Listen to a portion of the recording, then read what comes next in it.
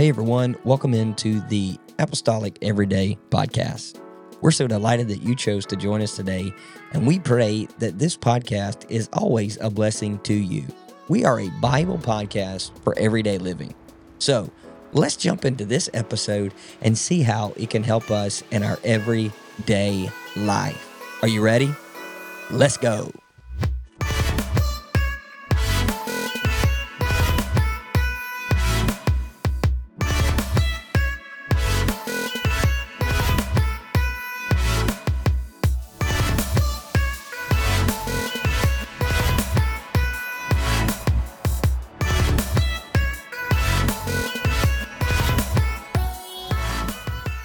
Hello, everybody. Welcome into the Apostolic Everyday Podcast. We're so delighted that you chose to join us for this exciting episode of the podcast.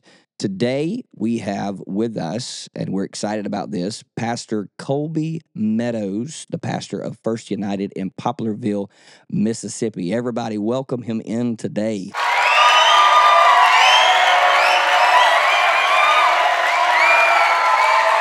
We're so glad that he chose to join us today. Bro, thank you for coming on the podcast, and we're delighted you're here. Yes, sir, man. I feel like a rock star with that introduction. Well, you know, I try to make everybody feel right at home. So we're so glad that you're with us today. So, first of all, I know a little bit about you, but not everybody listening to the podcast knows about you. So, why don't you give us a brief synopsis of who Pastor Colby Meadows is? Yeah. So, man, I was born in the big city of Poplarville, Mississippi, and was raised there. Was raised actually in the church. Yeah. At this point, I am fourth generation apostolic, and so we were raised there in the church. I lived in Poplarville until I was about probably 8 or 9, and then we moved up to Georgia. Actually, lived there in Lithia Springs, where Atlanta West Pentecostal churches, and so we went there for a while, and then moved back when I was in 8th grade, and so we've been in the Poplarville area since then. I got married in 2003 to the lovely Sister Tara, and we have 2 kids, Mally and Cressley. Mally will be 17 in July. Cressley just turned 8. And so my wife and I, we will have been married 21 years this year. 21 years. Bro, that's crazy. I look back, my wife and I, we've been married, I think this is year 12, so 21. I've got 9 more to go. Yeah, I think, for me, I turned 18 May 2nd, and then June the 7th, we were married. And so we did it young, man. Wow. But hey, I'm thankful for it because it's allowed us a lot of opportunities being married that young. Now, of course, we didn't know hardly anything, and it was definitely a struggle at times, but I'm grateful for 21 years, man. So amazing. For sure. Well, bro, that's it. That's awesome. I did not realize that you guys have been married that long. All the years I've known you. Yep. That's awesome. Yeah, it's the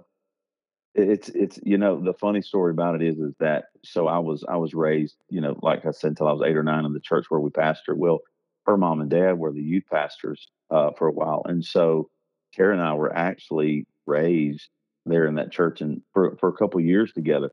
And so we know 5, 6, 7 years, don't know anything, but that's pretty neat to see it come full circle that we're both pastoring the church we were raised in. Wow, so that's awesome. So you guys were raised in the church at Poplarville and moved away for a while, and then to Georgia. I almost said Atlanta, but Georgia, yep. And which was in the Atlanta area, right?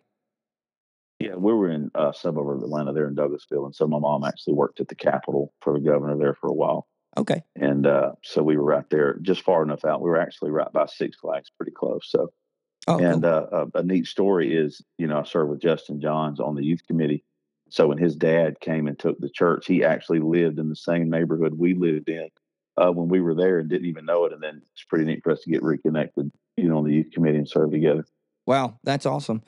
So being raised in the church, and then when did you experience salvation? When were you born again, filled with the Spirit?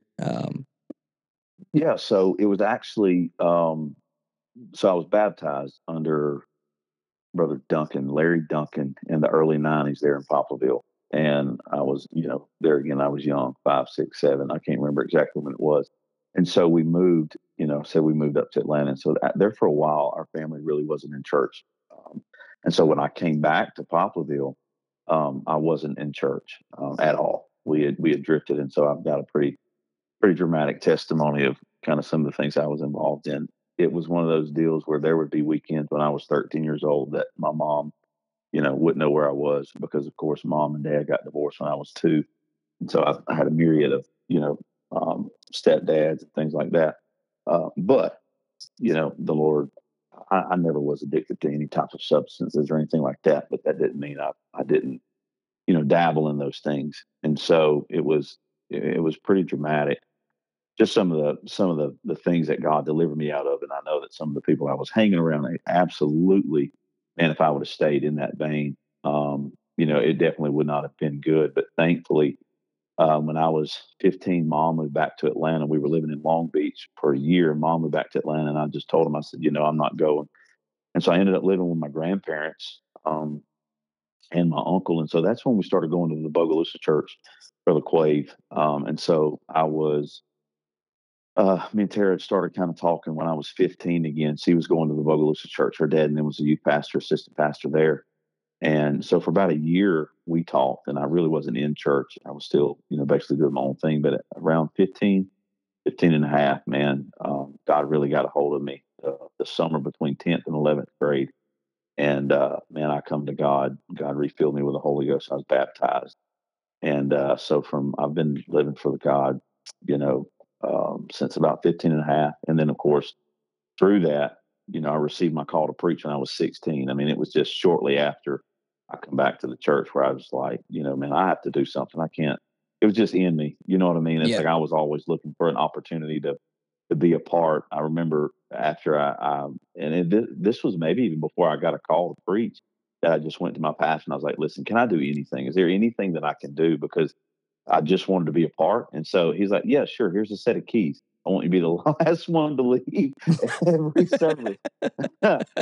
You think it's cliche. You hear people talking about, well, you can't be, fit for a pulpit if you don't have a plunger. Well, that's so true, man. I just wanted something to do. And he's like, okay, well, I really need somebody to lock up so I can go, out to eat with people. And so, man, for a long time, that was my contribution to the kingdom. I made sure the lights were off, the air was off. And so that was my introduction to ministry. It was not a pulpit. It's funny you mentioned that your pastor told you, here, I got something for you to do. Here's the keys. Make sure that you everything's locked up and shut down. I was talking to a young preacher yesterday, and we were talking about serving in capacities in the church and things of that nature, and Mm-hmm. what is validated for a paid position or whatever. And I said, man, let me tell you something. I said, when I was your age, I said, I served as an assistant to the pastor for no pay. I said, I made sure that, and you think that's like grand title. I said, but here's what I did. I said, I made sure the lights were on and the air was going and the CDs were in place, and if there was any cleaning that needed to be done, I said, I made sure everything was intact so that when the pastor come there, all he had to do was get prepared for last little minute details and then greet the congregation and pray. So that is awesome, because I believe that's a missing art nowadays.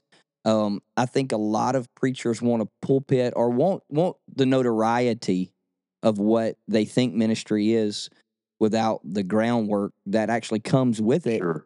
And, it really does prepare you. It makes you want, it definitely makes you want it. Well, see, I think what was beautiful about that circumstance for me was that, I wasn't, I had that desire before I was called into ministry, right? Mm-hmm. So I think what we find is that God always calls those people that He finds working, and so I think when you've given yourself to the kingdom of God and your pastor and the local church, I think that's when you really begin to develop a calling, because there's just something there. And say, I think that's really what it was for me. William, was that I really didn't know how to define what I was feeling. I just wanted to do something about what I was feeling, basically. And so as I began to serve, God began to reveal ministry to me. Yep. And, you don't, you can't hear people say, well, I never wanted to be a minister. That was really never on my mind about ministry or not about ministry. It's just I wanted to be a part. Mm-hmm. I wanted to make a difference. And so I think that's really what initiated me to discover my call.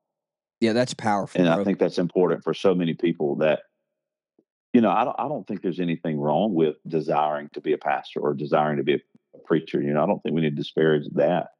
But I do think that our focus can't just be about seeking ministry. It has to seek servanthood. Yeah. Well, And so I think that's what allows people to develop a calling. yeah. I tell people, and especially younger guys that I've just kind of discipled, not pastored or anything, just help disciple them, because first and foremost, that's what we're called to do, is be disciples. And so there are young men that I've helped pray through and disciple that eventually would feel a call to ministry and would walk in that ministry. I tell them, most all of them, if not all of them, I have told them the platform to elevation is servanthood. It's the entryway. If you want God to elevate you, He's got to know you're willing to serve Him no matter where or what it is He's called you to do. And the only way He can test that is servanthood. And so Right.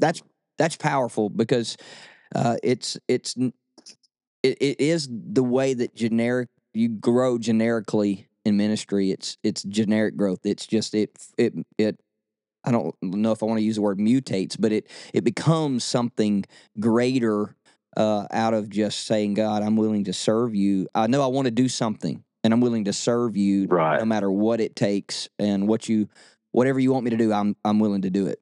So that's great. Right. Absolutely. It's an organic process that develops over time. Yes, And yes, so I think people, men and women, also have to be patient in the process of letting it develop at its own pace. Now there's responsibility factors for every preacher or every person that thinks they're called into ministry. There are responsibilities that you have to take care of. However, I think it does develop gradually. There's no, I'm a preacher and this is what I'm going to do. And sometimes God does reveal all of that. But I think it's an organic journey, a process of growing into that and really discovering what it is you want to be, not because it looks to be one way. It's, you know, I, for me in that case, I knew from the beginning. I remember going to a minister's class at Brother Quave, and I knew from the beginning that God was calling me to be a pastor. And so that's what I did. I sought out wisdom on that, and I did things that would equip me to become a pastor. I didn't read books on evangelism. I postured myself to be a pastor. I watched every move my pastor made, and so what happened is, I come into this minister's class. There's about 18 guys in there, right? And so I come in at 16 years old. I know nothing because I didn't come from preachers. I come from, spirit filled, homes, grandparents, but I knew nothing about ministry. And what happened is at 16, I come into that minister's class. There was 18 guys that had already been in there. They've already been in the trenches. Here I am, this new kid who, just a year ago had a gold chain with a C around his neck and two cubic zirconium studs in each ear. And here I am now. I'm walking in through this ministry class at 16. And then by 23, I have been selected as the full-time assistant pastor there in Bogalusa. I think then we were running like 250, 260. And so I never aspired to be that. It just developed as I served. yep, yeah. Well, like I said, it's the doorway, it's the pathway. Joseph dreamed dreams at 17, but he didn't see the fruition of those dreams until 30. So Sure. it's like, okay, so there's 13 years of process, and he Sure. was a servant. You can say slave, servant, whatever. He was in their eyes a slave, but in his eyes a servant. Right. He never lost sight of the path of who he was meant to be. Sure. People, And see, but the thing is, that comes with all sorts of pressure. And I think we'd be remiss or naive to think that 13-year journey or whatever that journey looks like, that it's not without frustration, and it's not without you pounding your fist on the floor, crying out to God, why have you forsaken me? It's not this glorious pathway of, oh, I'm just a servant. No, you're in the trenches and you're dealing with your flesh, and you're dealing with, you know, trying to overcome the temptation of, well, if I go somewhere else, I can be used to a greater capacity. And so it's not a glorious journey. It's full of pitfalls and, temptations and perils of leadership. And so I think, like you were talking about Joseph, is you have to understand. And I don't think Joseph really knew what the dream meant. I don't think he saw himself sitting beside Pharaoh. He knew he had a dream. He knew he had been spoken to. And so through this process of frustration and pressure and just hurt, he finally got to that place. And so I don't want anybody that's going to listen to this think that there's this glorious process where you're being elevated and there's just all these angels singing and you're have a halo about your head. No, there's some days where it just stinks, if I can say it like that, because you're just in a Exactly. process and you don't know what's going to happen. You're just trusting God with your future. And I think that encompasses the whole idea of pursuing Christ and the calling he has on your life. You don't know what it's going to entail. And so you blindly and faithfully just follow that, doing whatever's required or even asked of you. Yep. Well, it's pursue Christ, not ministry. Because if you pursue Christ, the ministry will develop. And like you said, um, Joseph did not, I believe, I agree with you. I don't believe he knew the extent of the dream. He just knew God had called him to be a leader.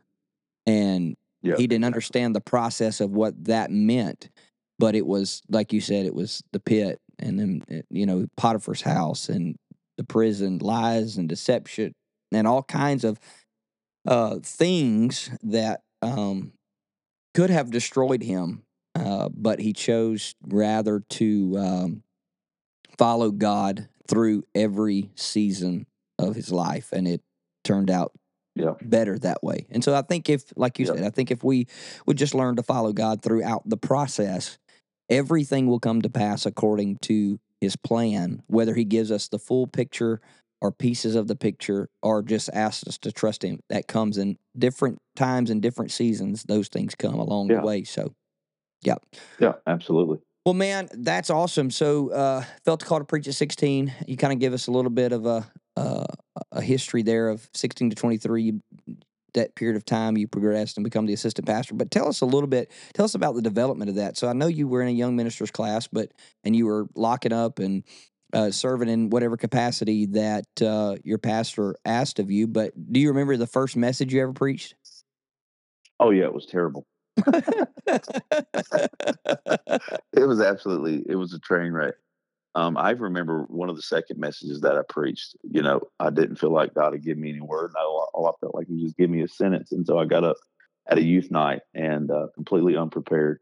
And I just was thinking, oh, God's going to fill my mouth, just full of this faith and ambition that here in the middle of these 50 youth on this, youth lock in, 12 o'clock at night, here I am half asleep, scared to death, and God's just going to fill my mouth. Well, what I've come to understand is that if you have not given yourself the diligent study, and you are still very immature in the Lord, that there's not a whole lot He can tell you because you don't know anything. And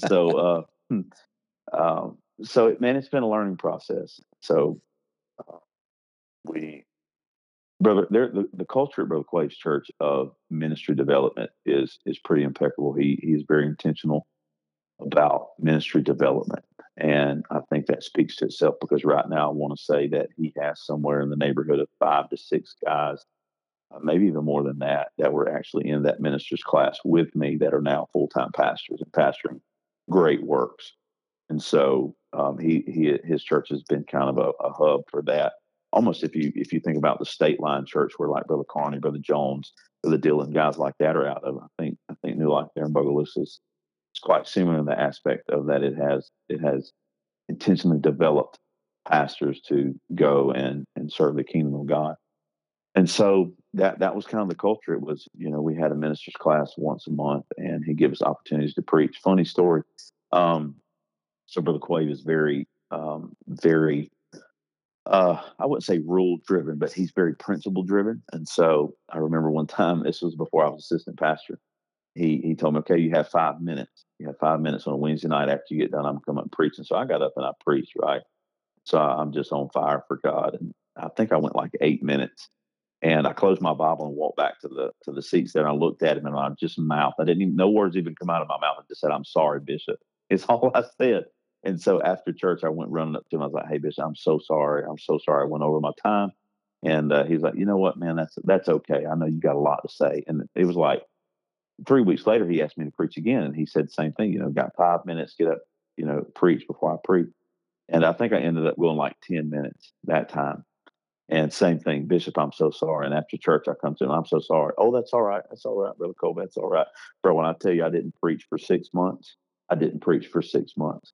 And from that day, if somebody tells me you have a certain amount of time, I go under.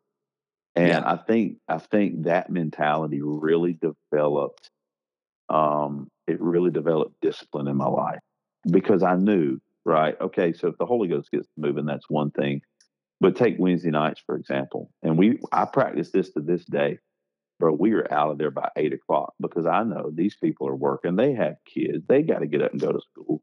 And some might will say, well, you can't stop what God's going to do. I'm not going to stop what God's going to do, but I'm going to stop what I'm going to do. And if I'm done at 8 and God's done, we're getting out of there because it just creates this. It's an appreciation because people are, they're tired, they're wore out. And so I think that stemmed from Brother Quade, kind of that culture that he built into my life. And so, after we were the assistant pastors there for 4 years, so at 23, we become the full-time assistant pastors. I worked on the youth committee there. I think we were only youth pastors for a couple months and they got somebody else. So I don't know what that says about my ability to be youth pastor.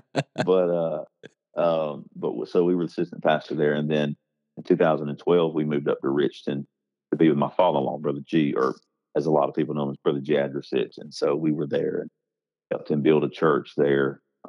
Not numerically, but he was in the process of beginning to build a new building. We had built one at Brother Clay's while I was assistant pastor. We built a ministry center, basically family life center, Sunday school. And so we went to Richton. We were in the process of building, and so we were part of that. We were there for quite some time, and then 2015, man, I was working at a hospital there, and I lost my job. First time I ever had to tell my wife, hey, I lost my job, but miraculously, God opened the door for us to evangelize. And I knew from day one I wasn't an evangelist. I knew I was always called to be a pastor. But for those in 2015, when I lost my job, I just had a conversation with God, and I told him, I said, "Listen, as if I had anything to tell God, you didn't call me to be evangelist, you called me to be a pastor." And so, man, for 18 months, God opened the door for us to evangelize full time. And man, I never, not one time, um, picked up a phone to call anybody to schedule a meeting. It just happened. It was nothing but God. And then in 2016, we become the pastors in Poplarville. And so that's my journey, man. That's my journey in ministry. Of course, we served on the youth committee for a while. I was Section 8 youth director, and then served at a district level as the district secretary, youth secretary. And so, So the time frame, of all that. So you 2000, what was it? 2000. When did you move to Richmond? 2012. We 2012. came in February of 2012. Yep. And then you served on the youth committee. So when did you begin to serve in that capacity? I think it was 2013. I got We you. began serving Section 8. Awesome. And so how many years The did you do church. that before you said you served as a youth secretary? So how many years? Yep. I think we served in Section 8 in that capacity until 2015, and then at district conference in 2015, we were elected as the youth secretary. Awesome. I think it was 50. It was either 15 or 16, and then I think in 2017 or 18, we stepped down from youth secretary. Just it was a lot. It was a lot of load, as far as me being a new pastor and also doing that. And so we just felt it best to, pass that baton on. Yeah, But I did enjoy my time there. We really enjoyed serving on the youth department, even at the district level. for sure. Well, I know that I served with you for about a year there. So that was a great. We had some good times on the Yeah, youth and I committee. think it was a very, very, informative time. Getting to see outside of my circle, Yeah, getting to be exposed to a lot of things because there's some relationships that I still have to this day. That were kind of forged in that fire, the fire of youth ministry. Yeah, So, man. and still some, some preachers that I really wouldn't have had the opportunity to connect with that came in to preach, youth camps and things like that. I still have their contact information. I'm still able to talk to them. So it's pretty neat. Yeah, it's amazing how God opens doors to build relationships that helps us further down the road in capacities that He's called us to Man, serve in. absolutely. And I think one of the memorable moments is when Jason Staten come to preach a youth camp for us. And so we're riding in the truck, and I got crucified for this. Anyways, you might have been on the committee then, but for his request, we played golf for a couple of days, and so um, everybody wanted to know why I was the guy that got to bring Jason Staten to play golf during youth camp. I didn't ask for that; it just came my way. But we were riding in the truck one day, and so I think I actually preached that year. That was the year when they let the youth directors do the day services. Yeah. So I actually preached that year. And so Jason and I were having a conversation, or Brother State, rather, I should say, I'm sorry. Brother State and I were having a conversation. And so he began to ask me, if you were going to preach, a youth camp, how would you do that? Well, how would you systematically do that? And man, I'm clueless, right? And so he just begins to lay out systematically how he prepares for youth camps. He talks about how the first night he starts with a message of repentance. And so he said that way on Monday night, you get all these kids that's been living like heathens. The first part of the summer, you get them to repent, and then the rest of the night, you can really hit home with some great messages and just some conviction and some leadership. And so that was something I wouldn't have gotten had I not been in that position. Yeah, that's great. Man, the things you can learn on a golf course. Yeah, absolutely. But listen, if you're going to allow yourself to learn something on the golf course, get ready for the shots. They're coming.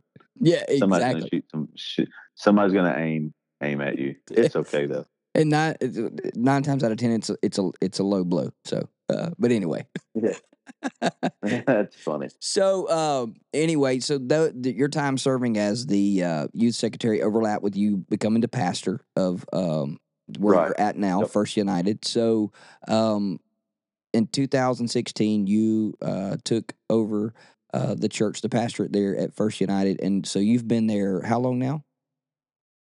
July 3rd will be 8 years we have been pastors there, Wow. and yeah, I can't believe it. Actually, it's been quite a ride. I didn't know that's what we were signing up for. Yeah. But it's been amazing. It hasn't been without its challenges. Sure. Sure. Um, So, 2016, you become the pastor. So, tell us a little bit about that. Tell us a little bit about the 8 years of the church and how it's grown and the development stages and some, just talk to us a little bit about that. Share that with maybe a struggling pastor sure. out there. That Yeah, it's kind of unique me being able to come back to our home church. Well, I say home church. It's where we first met God. It's where my mom dedicated me to the Lord, and so it's pretty awesome to be there just because my grandfather was secretary and treasurer in that church back in the early '90s, and so it's got some really rich history there just for my family alone. So we came in 2016. We had evangelized there for the previous pastor several times, and so we'd come to know the people. Naturally, we knew them because they were, you know, everybody knew my family. My grandfather was a business owner there in the city. He was a septic tank installer for nearly 40 years, and so we were known. They knew me, and so we came there. And when the previous pastor resigned, Bishop James Carney, he called me. It's like, listen, man, they want you and your wife to come. And I was like, okay. And so let me backtrack. Let me backtrack if I can. yeah, go ahead. Um, Go back to the fall of 2011. I'm assistant pastor at Brother Quave's. The Poplarville church comes open. They're looking for a pastor. And bro, when I tell you God spoke to me and laid it on my heart to be the pastor in Poplarville, 2011, they lost their pastor left, resigned through whatever circumstances. And man, it was so strong on me. I couldn't get away from it. I talked to my wife, talked to my father-in-law. And so I come to Brother Quade. I remember where we were in the dining hall. I come to Brother Quade one day and I said, Bishop, I need to talk to you. He said, yeah, man, what's going on? And I said, I I feel that it's the will of God for me to go to Poplarville. and try out. And Brother William, he looked back at me across that bar there in the Family Life Center, the dining hall, and all he said was no. He just said no. He said, "You're not going." And I was like, "Okay, okay." And bro, when I tell you I walked out of that dining hall and I was crushed because I knew that God had spoke to me to go to Poplarville. I knew what God had put in my heart. And I knew that, you know, that's where I was supposed to be. And that may sound harsh to some guys, but my pastor could see a whole lot more than what I could see. And I surrendered to that. I submitted to that.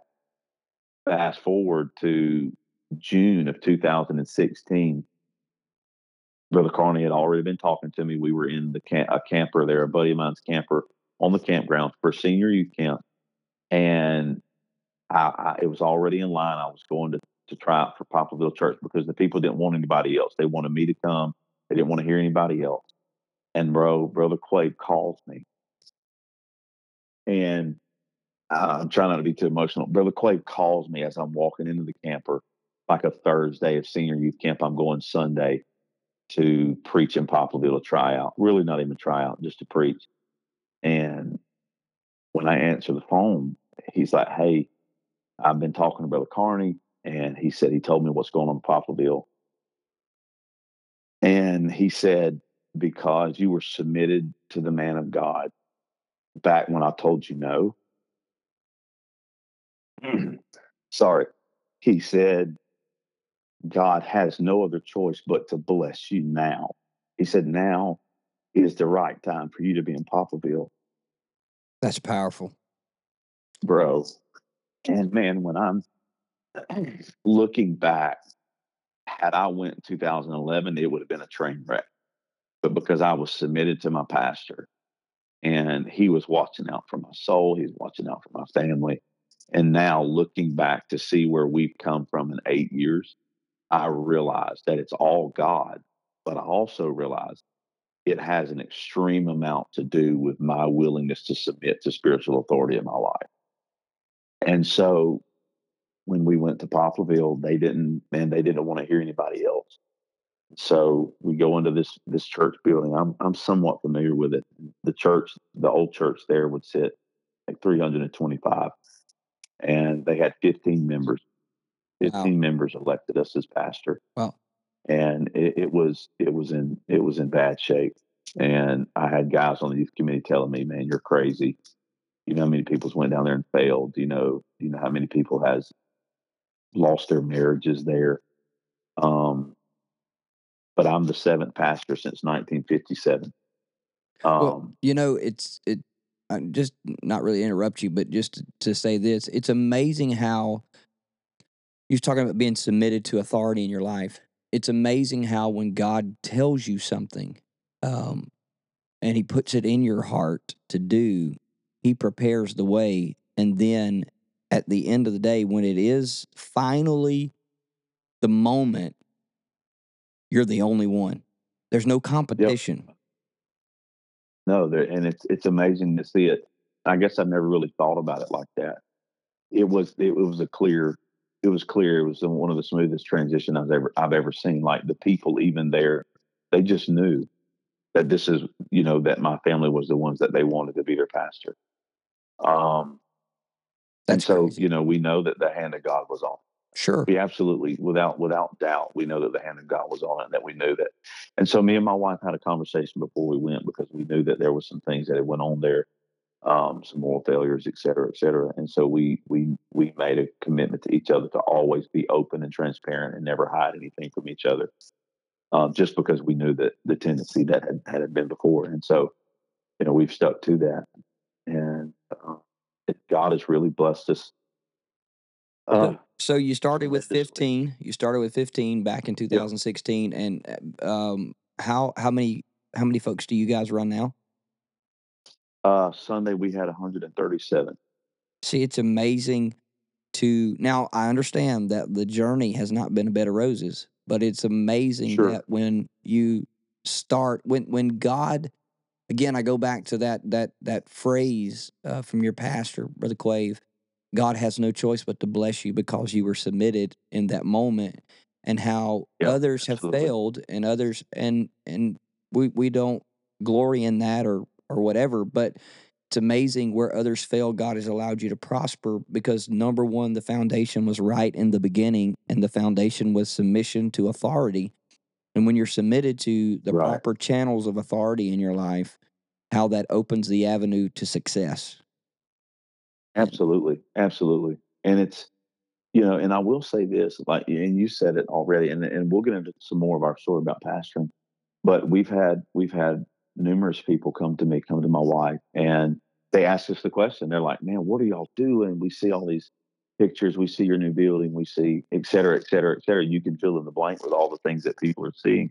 Like, how are y'all doing it? What's the what's the key? And William, I'll tell you this: there is no magic pill. There is no magic key to success.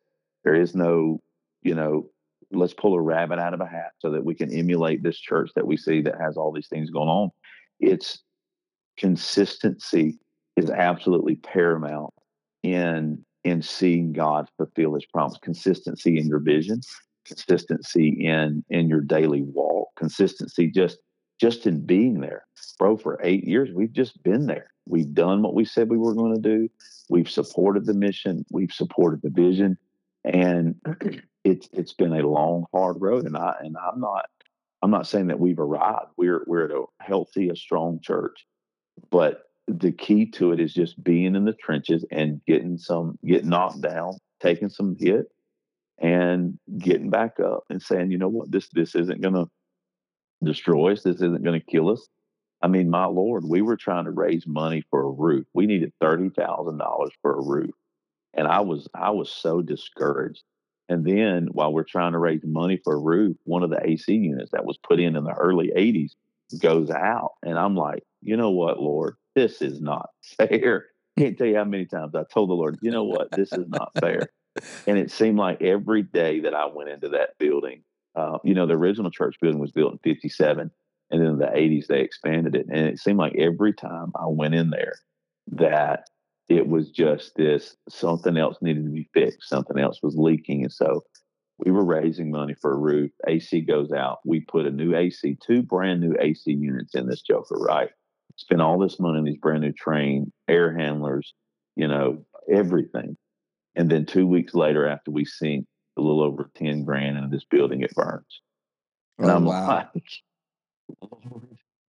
listen, if you could just spare a little grace for us down here. Um, but so that's been a process itself, coming through the fire. Yeah. And there were so many sentimental things there. And there were some things there that we were glad that the Lord helped us with. And I think one of the overall messages that I got, a couple of days after the fire, after everything had kind of died down, I'm walking through the middle of the church, and some people that follow us on social media, they probably see me standing out there in the middle of this burnt down church where the pulpit used to be. And so I'm rummaging through it, rummaging through all the ashes. I'm going through my office, and it's like the Lord said, just leave it. Don't bring anything out of this building into anything else. Just don't. I don't want you to try to get any books. I don't want you to try to get any of your notes. I mean, I had a binder full of notes that went all the way back to when I was 16 and I started preaching that I lost. I lost all of that. Wow. And I'm trying to struggle through, finding these keepsakes. I mean, I had I had songbooks from my great grandmother who was, apostolic, and so it's just all of these things. Like the Lord said, no, don't touch it, just leave it here. And that was a very hard thing for me to do. And then going forward, I see that the Lord was not trying to keep me from some things. He was just trying to let some things be buried. Right. And so it was a process. Thankfully, we were a debt free church when that happened, and thankfully through the hand of God and good insurance, we're still debt free today. And your So facility, I've been there. Your facility is amazing, and it's amazing how God how we look at it's like what seems to be a negative thing after a negative thing after a negative thing, and it's like, okay, God, we're here. We started with 15 people. We've grown a little bit. We've seen some success, and then we sink $10,000 in AC units and all of this stuff, and then the building's burned down. What are you doing? Right. But then to look back, my wife and I, we were having a conversation the other day, and she said, hindsight's 2020. It's always perfect. And I said, that's right. And sometimes you don't understand what's going on until you're able to look back and you see, man, God, you were evident in every Right. phase of it. And Yeah. that's crazy. And I think the beautiful thing about it is that in that old sanctuary is that we had already started seeing an upward shift in momentum. We were winning some people had come into the church, and so we were seeing an upward trajectory when that happened. And so thankfully we had to have our family life center.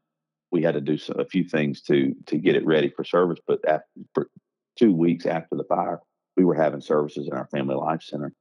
And the following year in 2022, God's blessing us. We're baptizing people, and in April of 2022, one of our youth, man, our youth department was growing. People were coming. One of our youth, a young 13-year-old boy, he got tragically killed in a hunting accident, and he was a vibrant part of our church.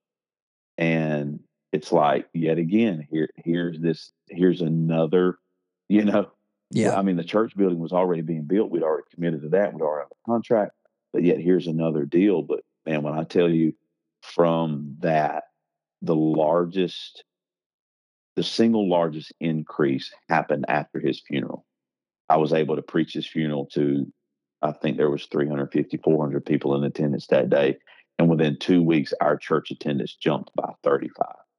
Wow. And my wife and I had the conversation today. 80% of that growth stayed, and it's sustained. And so, When you've got 80%, when you've got 80% retention rate, that's a pretty good percentage. That's good. And yeah, and even out of a tragic moment and a tragic season and a tragic situation, it's just hearing this and your story, and then um, reflecting on our lives, and people that hear this will reflect on theirs as well. And it's the ebbs and flows of ministry and life and walking with God consistently every day. That's the only way you get through these ebbs and flows and of it ministry and is. It's life. just being consistent, man. That is the common denominator. It's just being consistent, and what you know to do. Yeah, man, that's crazy. Well, God has definitely blessed you guys. I've watched from afar, and even participated in uh, preaching there and things of that nature. And it's just amazing to watch how God has really just um, blessed you guys with what For is sure. going on there. So I know you've pastored for 8 years, but in the middle of all of this, um, you also are a entrepreneur and you started a business, a company. Won't you tell us a little bit Yep. about that? Yeah. So that business is called Tarco Renovations, and so the Tarco is basically Tara Colby. Um, uh, Kind of the backstory to start that. We were still a very small church, and so I was full time, but it didn't take. There was no need for me to be in the office every day. There wasn't that much administrative duties, and so I took a job with a housing authority there, and for a year I was bivocational, and I saved, done my best to save a whole lot of money while I was working there. And in September of 2020, the Lord woke me up, and about 3 o'clock in the morning, we were there in the parsonage, and the Lord woke me up, and His words to me was, "Prepare to receive income from a different source." And there's probably so many people that's heard me tell that, but that this is the pivotal moment. And so I knew that didn't mean me leaving the church, because that there was no indicator in my spirit that it was time to leave the church. And so what I did was, um, I started pursuing, my own business. My grandfather, he was a business owner. Both my maternal and paternal grandfathers were business owners, both in the construction industry. And so that was kind of my background. I was raised around heavy equipment, dump trucks, backhoes, bulldozers. And then my dad's dad, he was a carpenter, painter, and so this is my background. And so in September, the Lord woke me up, and so from that, it's just He put it in my heart to create my own business. And so we started by building furniture, building rustic furniture, and then it just morphed into the renovation side to where we started renovating bathrooms, kitchens, and now to the point where it is today. Through my time there with the housing authority, I built several relationships, and right now we're working under contract painting Mississippi Regional Housing Authority. And so when someone moves out, they call us, we come in and paint. And so we service about 14 different properties all the way from Covington County down towards Goshen, Pascagoula. And so that's kind of what that looks like for us. And then in January, we launched a separate side of the business called Tarco Property Maintenance. So what we do is we offer subscription-based maintenance solutions for businesses and residential customers. And so that's kind of where we are. We're involved in a little bit of it all as far as the residential remodeling and painting, and then we're also into the maintenance aspect of it. And so there's still some more opportunities out there that we want to get into, but this is just where we are right now. Man, that's awesome. So it's the balance of ministry and business. Yeah, that's awesome. So it's definitely a beast.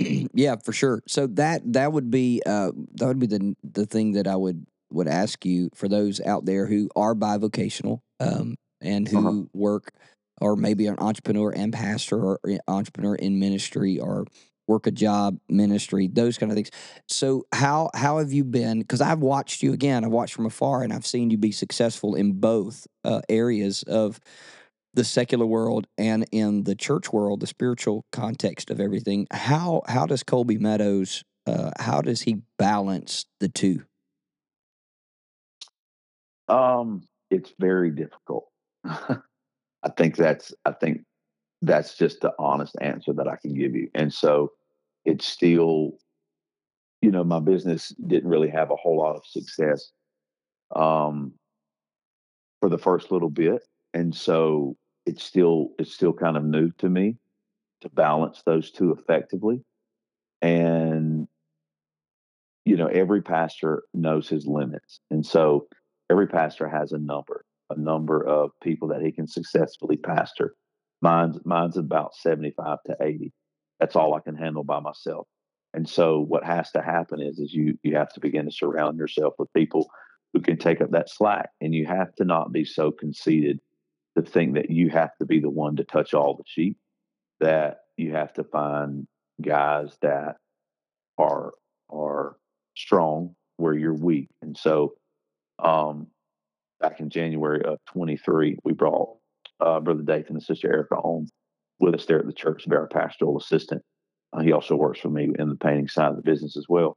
And so it's definitely a chore to balance it all. And I think it takes time. It takes time. It takes experience to learn, what you can and cannot balance. Because, when I first started my business, I wanted to say yes to everything because I didn't want to lose a customer.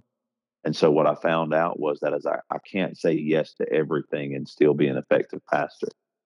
And I'll be honest, William, I struggled with the idea of being bivocational. I really did, because there's this stigma that I think that a lot of ministers have, maybe naturally, maybe not naturally, is that everybody is reaching for full-time ministry. I just want to be full-time. I just want to be full-time. Well, my opinion is if you've got 20 people at your church, at that point, there's really no reason for you to be full-time. Like, why are you just sitting in your I understand you're praying and you're reading, you're studying. I get that, because I did that. And I'll say this, not everybody is meant to be entrepreneurs. Not because it's a beast that will eat you alive if you don't have a good handle on it. And some days I struggle with that, trying to balance it all. But I think you have to be intentional with your time, intentional what you say yes to, and intentional with what you say no to. Um, and I think there's also this stigma in ministry that we have to say yes to everything. Right. Just because there's some things, if we're not careful, there are some issues that just because they cry the loudest don't mean they are the most important. And what we do as ministers is we have a tendency to always run to the thing that cries the loudest. And what we end up doing is we neglect our family and we neglect our businesses and we neglect those that really do need us. And so I think it's just being intentional with what's most important. I think that's the best way to balance it. And I will say this, and I know I already said it, that I struggle with the idea of being bivocational because it was always just you need to be full time, full time, full time, full time.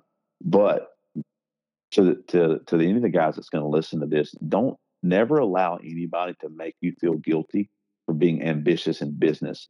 Because before you were called to be a pastor, you're called to be a provider.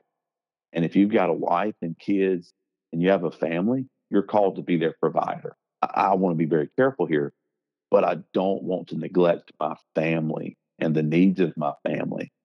Yeah. And so that's kind of where I find myself is how can I be the dad? How can I be the husband? How can I be the pastor? Because William, for me, my mentality for the business aspect of it is so much larger than, just monetary resources. I've got two daughters. They're going to get married. I want to create a business to where my daughter's husbands can come and work for me. And then there's this multi-generational aspect of a business where you're not only providing for you, you're providing for your kids. And that's my idea. And if we want to take that further, business and entrepreneurship has the opportunity to alleviate the pressure of your church from having to support you. And so for me, it hasn't gotten to that place yet. But for me, I want to get to the place where I can relieve the pressure of our local church of supporting my family. And I can use those resources to go and hire staff, hire youth pastors, hire children's pastors, hire music directors. And so what I'm doing is I'm creating a culture where, number one, we're able to bring in more staff, but also Poplarville, if you know anything about Poplarville and Pervert County, we're just blue collar folks. And when I step to that pulpit on a Wednesday night and I've been working all week like the rest of those guys, bro, that does so much in the eyes of your blue collar workers to know that, hey, my pastor's just like me. He gets up, he goes to work, he's hustling and he's and so I realized there's going to come a point in our church where I am not going to be able to be on the tools of my business because if my church is going to grow, I'm going to have to spend an increased amount of time behind the desk, meeting with people. And so now I have to make steps to get my business where it's self-sustainable and I have guys in place to run that for me to where I can be full-time. You don't need to be full-time if your church doesn't need it, but when your church needs it, that's when you really need to pursue being full-time. If that makes sense, I hope that makes some sense. And like you said, entrepreneurship is not for everybody. But at the same token, it's always best to prepare as if God's going to do it, but work as if you have to. And so you have to put things in place. But man, that's so good.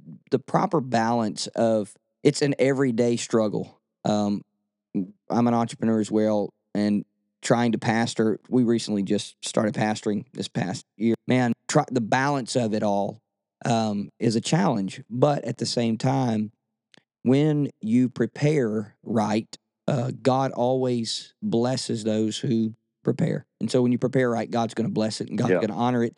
I agree. And God's going to do his part because you're doing your part. Yeah, and I realize that.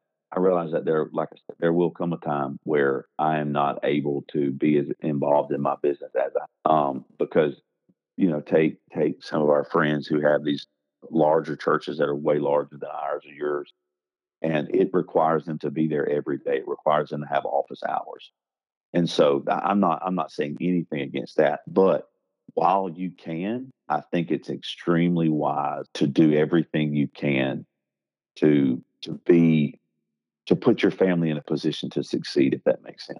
Yes, it makes perfect sense, and it's. I think that is some great advice for ministers out there. I think we've created, and you stated it earlier, and it's so true. And I wish that we could get away from this terminology and this idea of everybody has to be full time. When you're in ministry or any capacity of that nature, it's always everybody's looking to be full-time pastor, a full-time evangelist, or a few, and those are great things to strive for and achieve. And they have their place. They do, but at the same time, Paul was a tent maker. There were seasons of his life that he had to work as he preached. Mm-hmm. And so it is not a bad thing to pastor and then also to be an entrepreneur or to hold a secular occupation. Right. And People should never feel shame for that.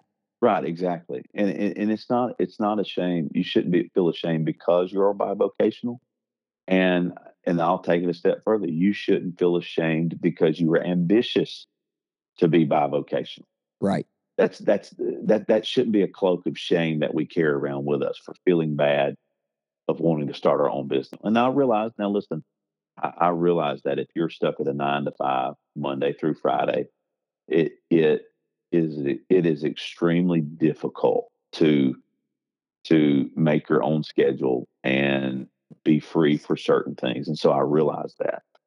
And so on the entrepreneurial side of that, you can, with balance, create opportunity or more freedom to be able to, pursue certain things in ministry and do certain things for your church or however that looks.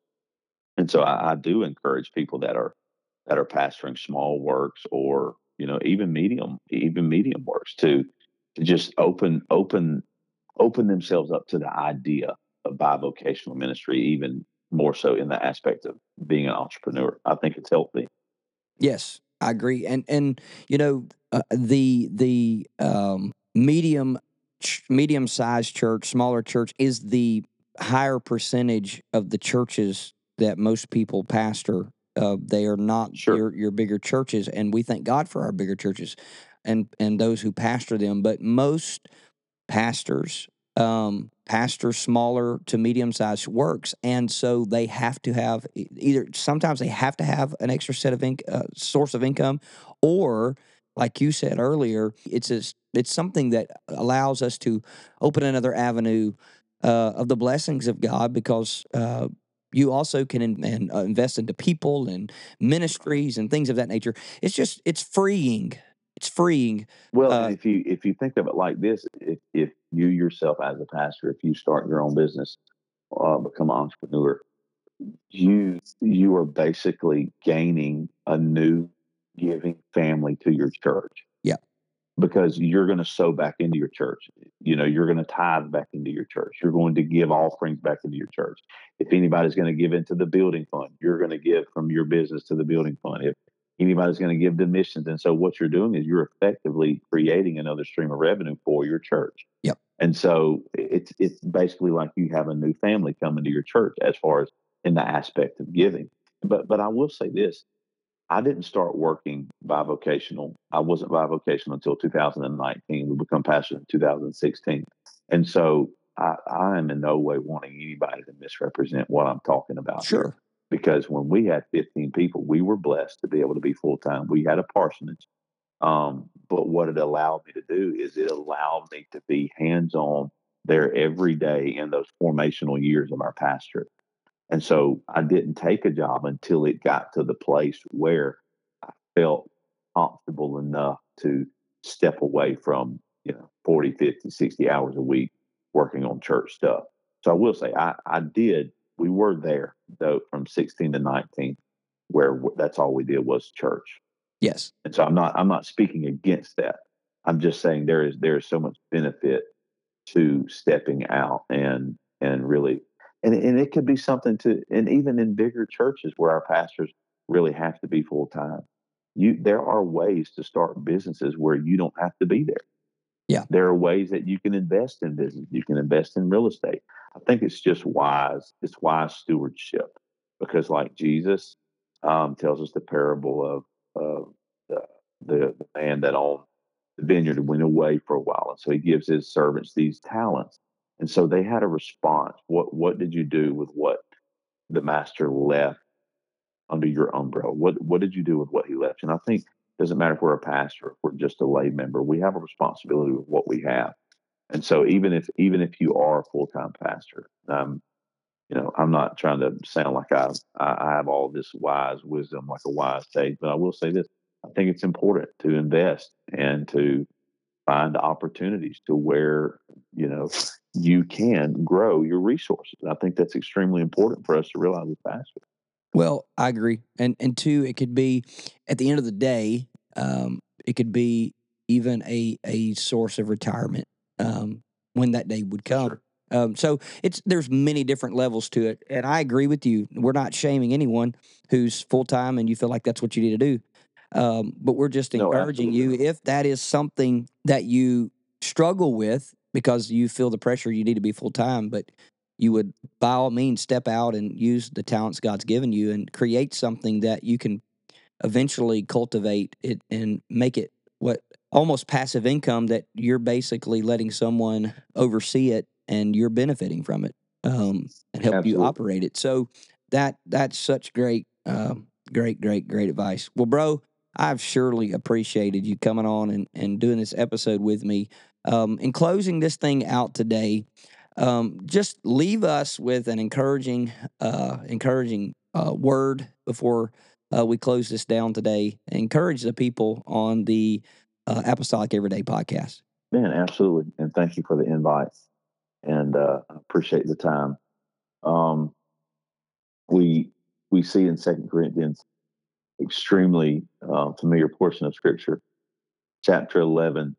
Paul speaks about some of the things that he has to deal with, not even linked to the care of the churches, um, but he talks about perils. He talked about strife. He talks about being beaten with rods and stoned and shipwrecked and spending a day in the deep, a night in the deep, and he was always in journeys and all types of perils, and even perils and dangers by people that he called his own brethren and his own countrymen. And so there's just this depth to Paul's pressure. And so Paul, even though he was in the ministry, he had pressure outside of the ministry. And I think what's so important to understand is that as pastors, there's all sorts of mounting pressure aside from the pressures of pastoring, and that's what he said in verse 28 of chapter 11 of 2 Corinthians. He said, "Beside those things that are without, that which cometh upon me daily, the care of all the churches." He said, I have all of these things, and then I have the pressure of the church. And what we find is that this can be extremely crippling when we feel like all we're doing is giving and all we're doing is pouring out and all we're doing is planning and all we're doing is strategizing and we're trying to balance it all. And even for the guys that are going to listen to this that are entrepreneurs and have their businesses and they may go to a 9 to 5, there's just this immense amount of pressure that we all face. It's pressure to make sure that we spend enough time with our wives, pressure to make sure that we're spending enough time with our kids, and then even pressure to make sure that we're spending enough time with God and study and devotion. And well, what Paul says is, he said, well, he asked the question, he said, who is weak? He said, I am not weak. Who is offended? And I burn not. Then in verse 30, he said, if I must needs glory, I will glory of the things which concern mine infirmities. He's basically saying, I'm going to boast in these things. I'm going to joy in these things. I'm going to rejoice in these things because I know that God has called me to do what I'm calling. And so if I could leave any word of encouragement to a pastor that may feel like you're struggling, I've been there. I have. And even now, even Brother William has alluded to it. People see what we have going on, but even now there are days of immense pressure. And I would dare say the larger your responsibilities come, the more pressure that you're under. But just know this, you will absolutely make it if you stay consistent and you know what to do. That is not to say that every day will be easy, but know this: there is a reward. There is a reward, and it's not this transactional idea of, well, if I do this, God's going to do this. No, the reward is Jesus. That's our reward. It's not this monetary blessing or this idea of a monetary blessing. It's Jesus is my reward. He is my rest. I find my rest in Him. I find my glory in Him. So if you're a pastor out there and you're struggling with this idea of it seems like all you've encountered is obstacles and walls and frustrations in finances, frustration in trying to find somebody to work in the church. Just know this: it's all for a purpose. And I think it's extremely important for us to change our perspective. So many times we look at, well, this happened to me or this happened to me. And it would have been easy for me to do the same. Well, we lost our church to fire. We lost this, we lost that. But I finally had a realization through the tragedy that happened to that young boy, the example that his parents were of faith. I finally changed my perspective and I stopped thinking that things happened to me. And I started thinking that things happen for me. And so if you're a pastor struggling, change your perspective. Think, this didn't happen to me, this happened for me. Whatever the struggle is, it's happening for my good. Whatever the frustration is, it's happening for my good. Whatever the dilemma is, it's happening for my good. On the other side of this, I'm going to be stronger. I'm going to be wiser. I'm going to gain something from this because there's a lesson to be learned. And it's not just suffering. There's a lesson that God will teach you. God is not the author of confusion. While God may not have authored the chaos, trouble, and the fire, God will use it to teach you something. And so change your perspective. And even if you're a young minister and there's things going on in your life, or you're a young evangelist and you just really don't understand what's going on, change your perspective. It didn't happen to you, it happened for you. And so I believe that if you'll change your perspective, you'll begin to see God's glory in the suffering and you'll find joy in that. Well, guys, I hope that you have enjoyed this episode of the Apostolic Everyday Podcast. It has been a blessing to me just having my friend on this episode, and I hope and pray that it is and will be a blessing to you. We are excited about the future of the Apostolic Everyday Podcast, and there will be great more interviews coming in the near future. But we're so excited about this one, and we're excited about sharing it with you, and we're excited about Pastor Colby Meadows being with us today. And so we're going to sign off with that. God bless you until the next time.